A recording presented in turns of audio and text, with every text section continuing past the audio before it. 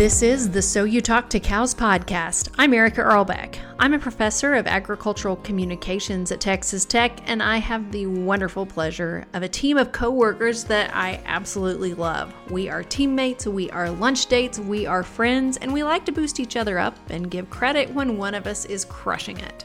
So, on this episode, I'm giving a shout out to my coworker, travel buddy, fellow binge watchers, we tend to watch the same TV shows, and all around fabulous friend, Courtney Gibson. Dr. Gibson just finished her year as president of the Texas Tech University Faculty Senate and did a wonderful job, so I asked her here today to share her experience, offer advice in her teaching area of graphic design.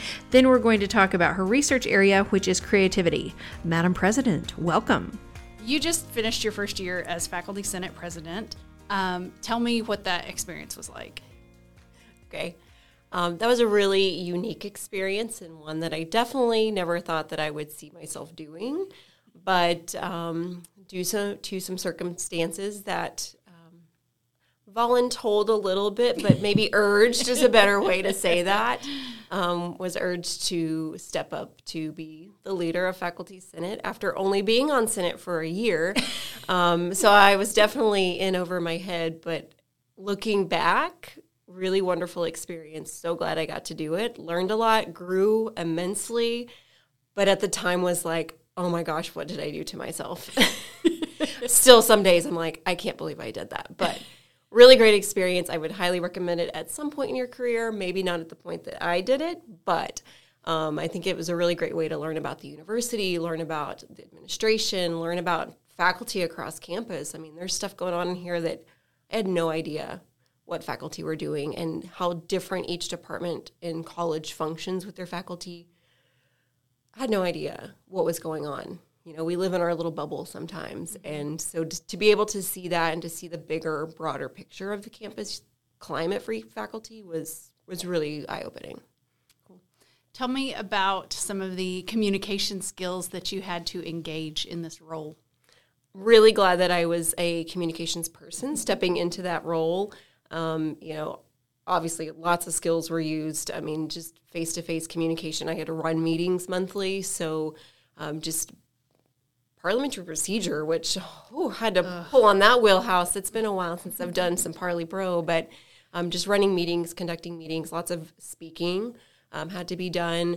Email communication was key. I mean, no one could prepare you for the amount of emails that you would get in that role from day one.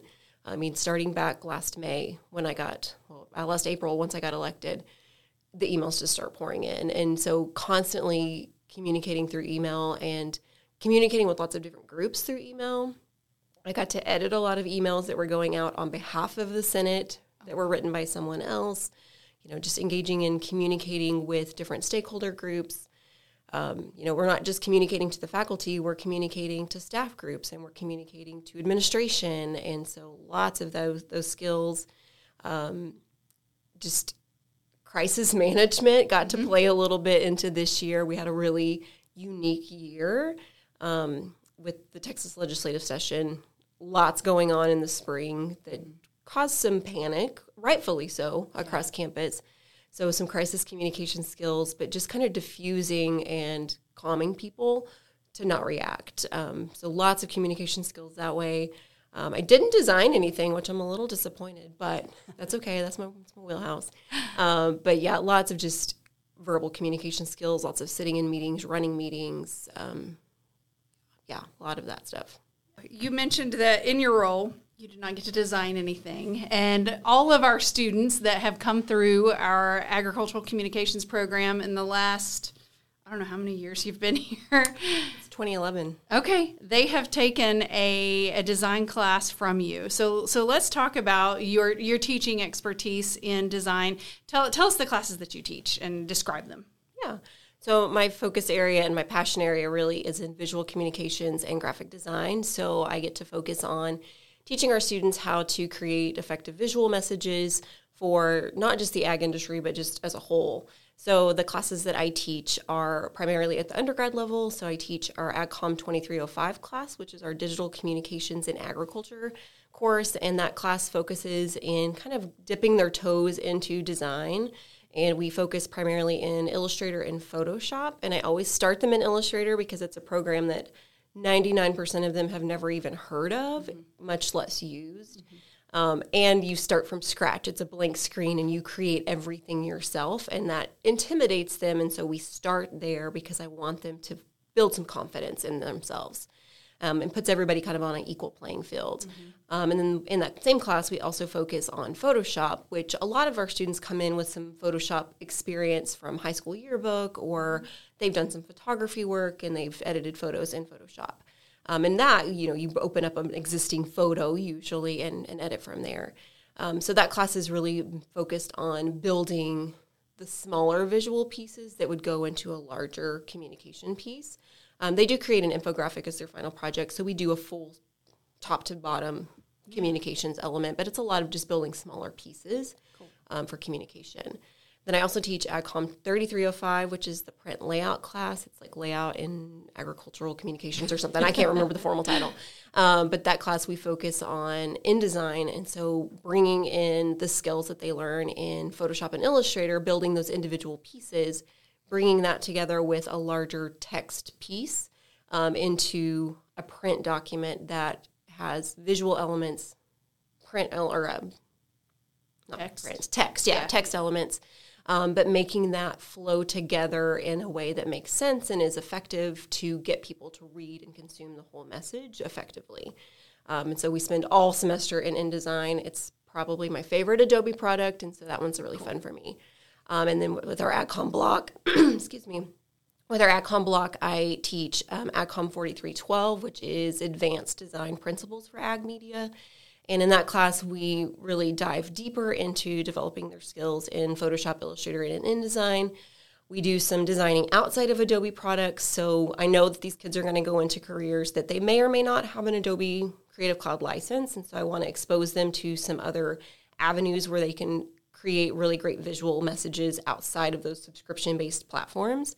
And we just talk a lot more about what visual messaging means, effective visuals, just dive a whole lot deeper. We design the layouts for the magazine, and that's where they really get to kind of hone and craft their skill a little bit more. They're not learning the programs for the first time. They're growing and gaining, refining skills in that class. Good. So with that, the three programs that you teach, what are either some hacks that you have in your back pocket, or maybe address some common mistakes people make, or if you want to unpack that question and go one at a time, either way. But just what are some good tips in using those three Adobe products that you have kind of in your back pocket? Yeah, so I think first and foremost in any of the programs, I would say don't be afraid of it. Our students are so afraid that they're going to break something, that they won't click around and tinker. And I tell them day one, you literally cannot break this program. You may freeze it, but you're not going to break it. Like, we can always undo what you did. And worst case scenario, you have to scrap your project.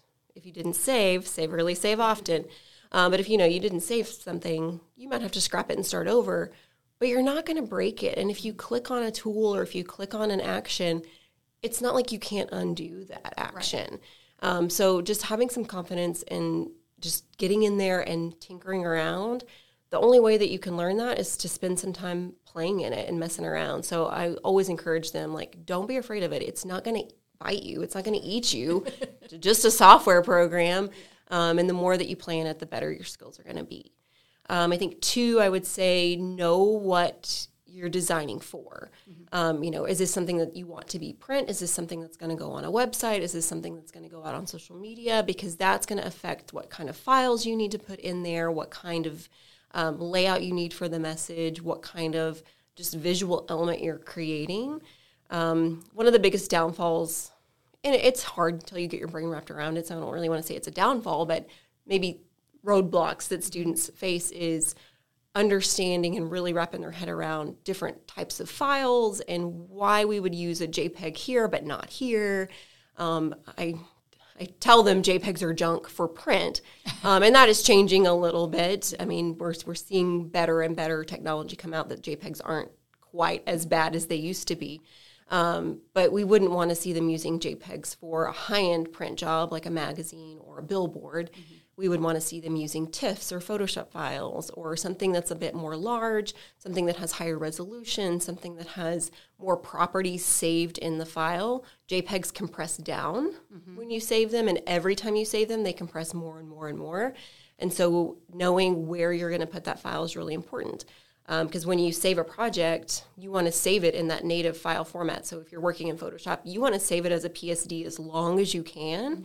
Because if you save it as a JPEG and then keep working and keep saving over, you're just compressing that guy. I told him it's like a trash compactor. You're just pushing the trash closer and closer together, and you're just messing your file up.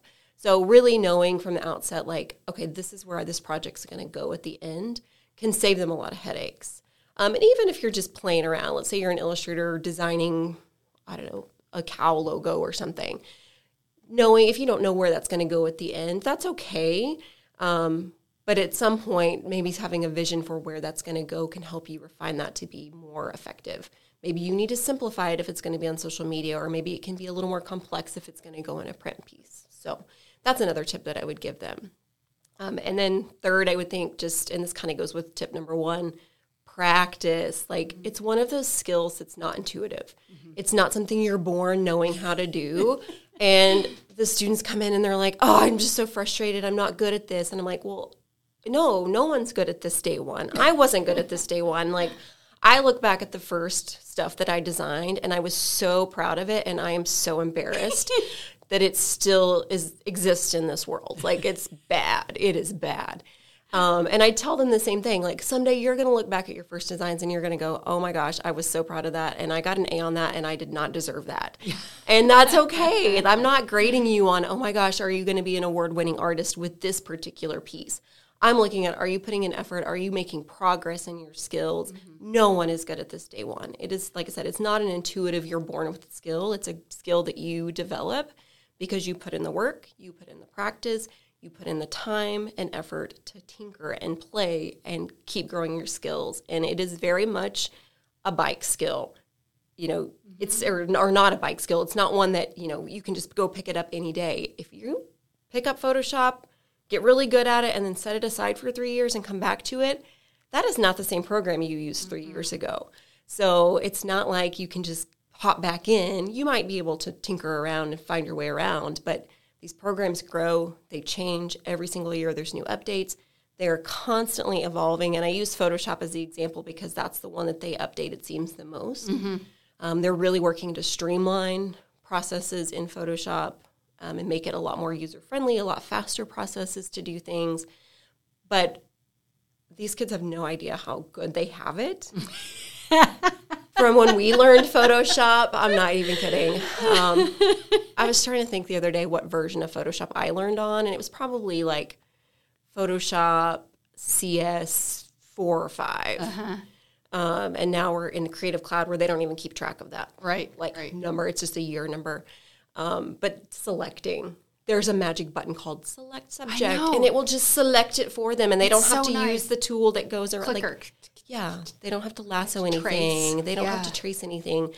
And I get the, okay, old lady, get off your soapbox. And I'm like, y'all don't know how easy you have it. Like, I teach them the old way to make them appreciate the new way. But, these programs just grow and evolve. And if you don't stay current and active, you're going to lose that ability to really be effective in the program. So just keeping yourself sharp on the skills is highly important in all three programs. Yeah.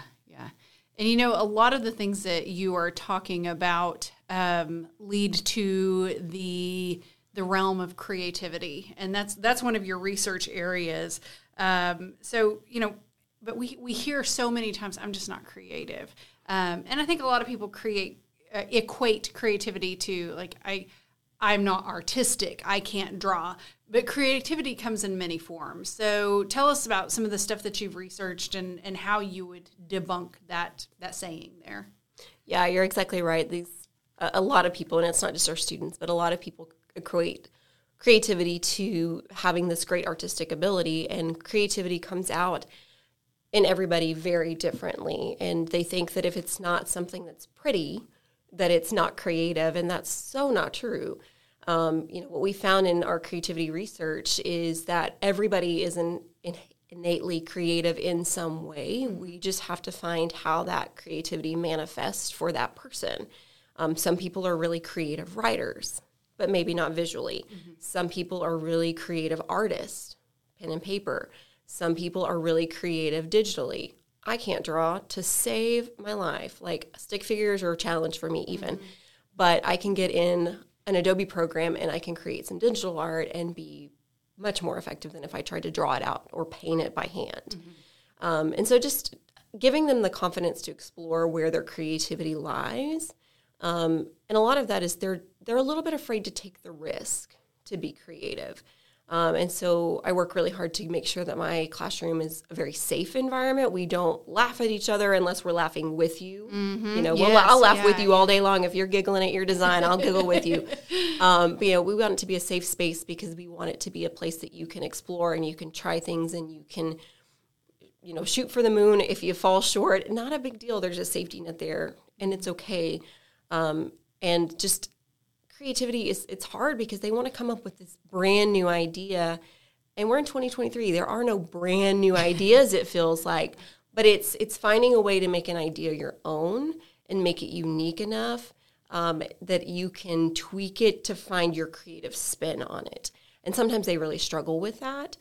So just looking for inspiration. Like, sometimes my most creative sparks come from I'm just flipping through Instagram. I follow a lot of designers, so just flipping through Instagram videos or reels and seeing what other people are designing. And I'm like, oh my gosh, that's so cool. I could do something kind of similar, but with this cool spin on it, and I'm going to make it totally unique in my own. So just seeing other people be creative, we've got to do that. And I firmly believe from the readings and the research that we've done that creativity is kind of like a muscle.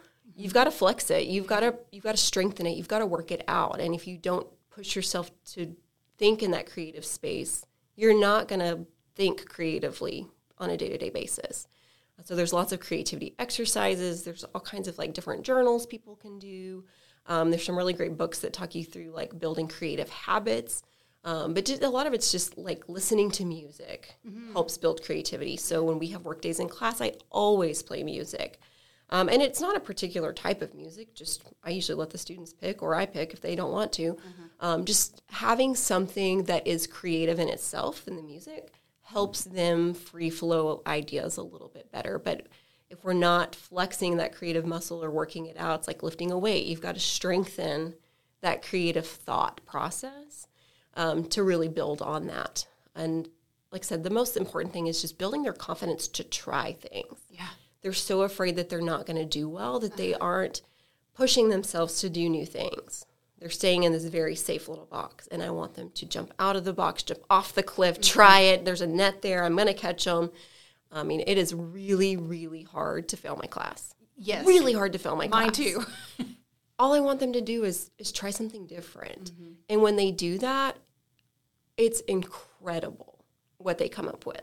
Incredible. And it's so exciting to see what they can make and what they are. Even if it doesn't work, I'm like, I'm so proud of you for trying that. Okay, let's step back and talk about why it didn't work. But it's so cool that you even attempted to do that. And what did you learn? And what did you learn from that? Yeah. And they get so frustrated. And I'm like, it doesn't matter. Yeah. It doesn't matter. Here's your net. I caught you. I'm going to bounce you back up and let's try it again. Yeah. And they always do, and they come back bigger and better. So, yeah, we just have to really push them to have that confidence to try to be creative and think outside of that little box that they're comfortable in. Yeah.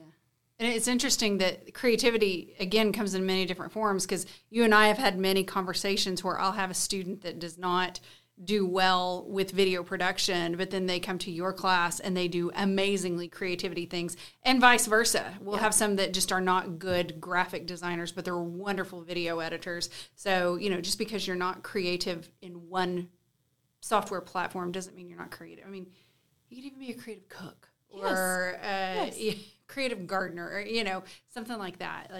It doesn't just have to come in the communication arts that we teach. So. Yeah, I mean, it can be in anything in your daily life. I mean, the kids that come in with the pack of colored pens and they're color coding their journals, and I'm like, that's a kid after my own heart right there. But that's a creative skill in and of itself, to do the creative, planner and just the color coding and all that stuff. Like, that's a creative skill. Yeah. Cooking. Oh my gosh, those people are so incredibly creative. Who would have thought to put this ingredient and this ingredient together and make this masterpiece? Yeah. And it just works. So yeah, you're absolutely right. Like, it's not the same for everybody. And when they walk in the classroom, almost the first day, not quite the first day, sometimes I can say that kid's going to be really creative. And it's just almost like they're not afraid when they sit down in front of the platform. Like day one, we open up Illustrator and they just seem like, I can do this. Versus the ones that are timidly looking at it like it's going to jump out and eat them. And sometimes those kids surprise you too, and I love when those moments come. Yes. When those kids really surprise you and they're like, oh, I watched tutorials all weekend because I was bored in my dorm. And I'm like, oh, I love you. That's what I do at home too. When I get stressed, I download fonts and watch creativity videos. It's fine. It's what we do. So, okay, I have I call this the lightning round, where I ask you 5 questions, kind of off the cuff, but just a quick, short answer. So, first question, what's the best book you've read lately? For work or for pleasure? Either. Okay, so the best book I've read recently that comes to mind, it's called The Circus Train. It's about a World War II story, a girl that grows up on one of those old school trains that would travel around in the circus, but she's in Europe. And they end up picking, she's in a wheelchair, she's paralyzed, she had polio, but they end up picking up a stray, basically from the side of the train track, and it's a little Jewish boy, and they end up hiding him from the Nazis that keep coming on the train to find Jews. It's really a powerful story. It's so good. Okay, so good. I will add that to my reading list. What's the best thing that you're streaming lately? Oh, streaming.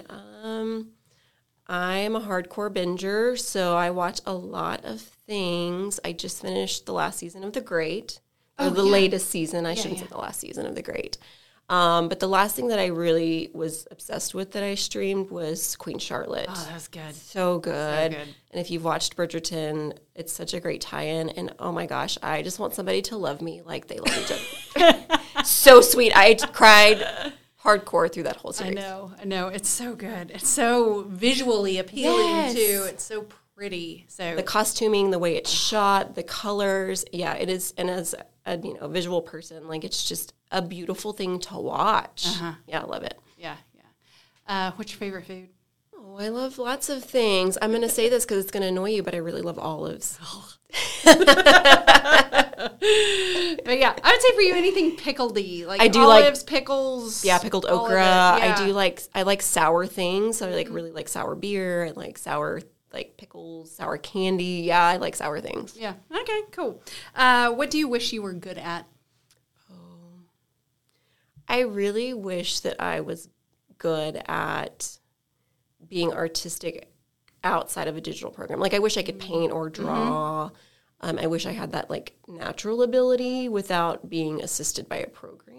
Right. Sometimes I feel a little inadequate because I can't just pick up a pen and draw, and I'm trying to, like, plan out these things and help these kids visualize things, and my drawing is, like, the most scribbled nonsense mess. And they see my vision sometimes, but sometimes they're like, I don't know what that little, like, stick is. And I'm like, that's a person. So if I could draw, I think that would be really helpful. Cool. And what is something that people don't know about you? I can be pretty introverted, so I can be pretty quiet. So, I mean, that's something I think people know about me. Maybe not my students. I can be pretty loud with them. But the silence isn't always, I'm not interested or I'm not paying attention. I'm processing, and I have a lot to say, but I'm going to let it, like, process and ruminate before I step in. Maybe that.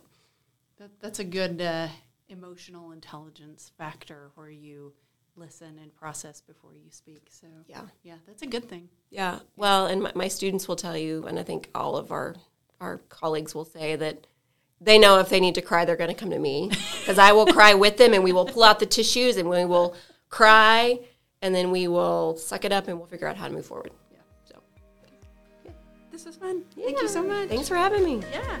And one more shout out to the big-hearted, ultra-creative Dr. Courtney Gibson, Associate Professor of Agricultural Communications and all-around awesome person. So You Talk to Cows is produced by me, Erica Earlbeck, with production support from the Department of Agricultural Education and Communications at Texas Tech University.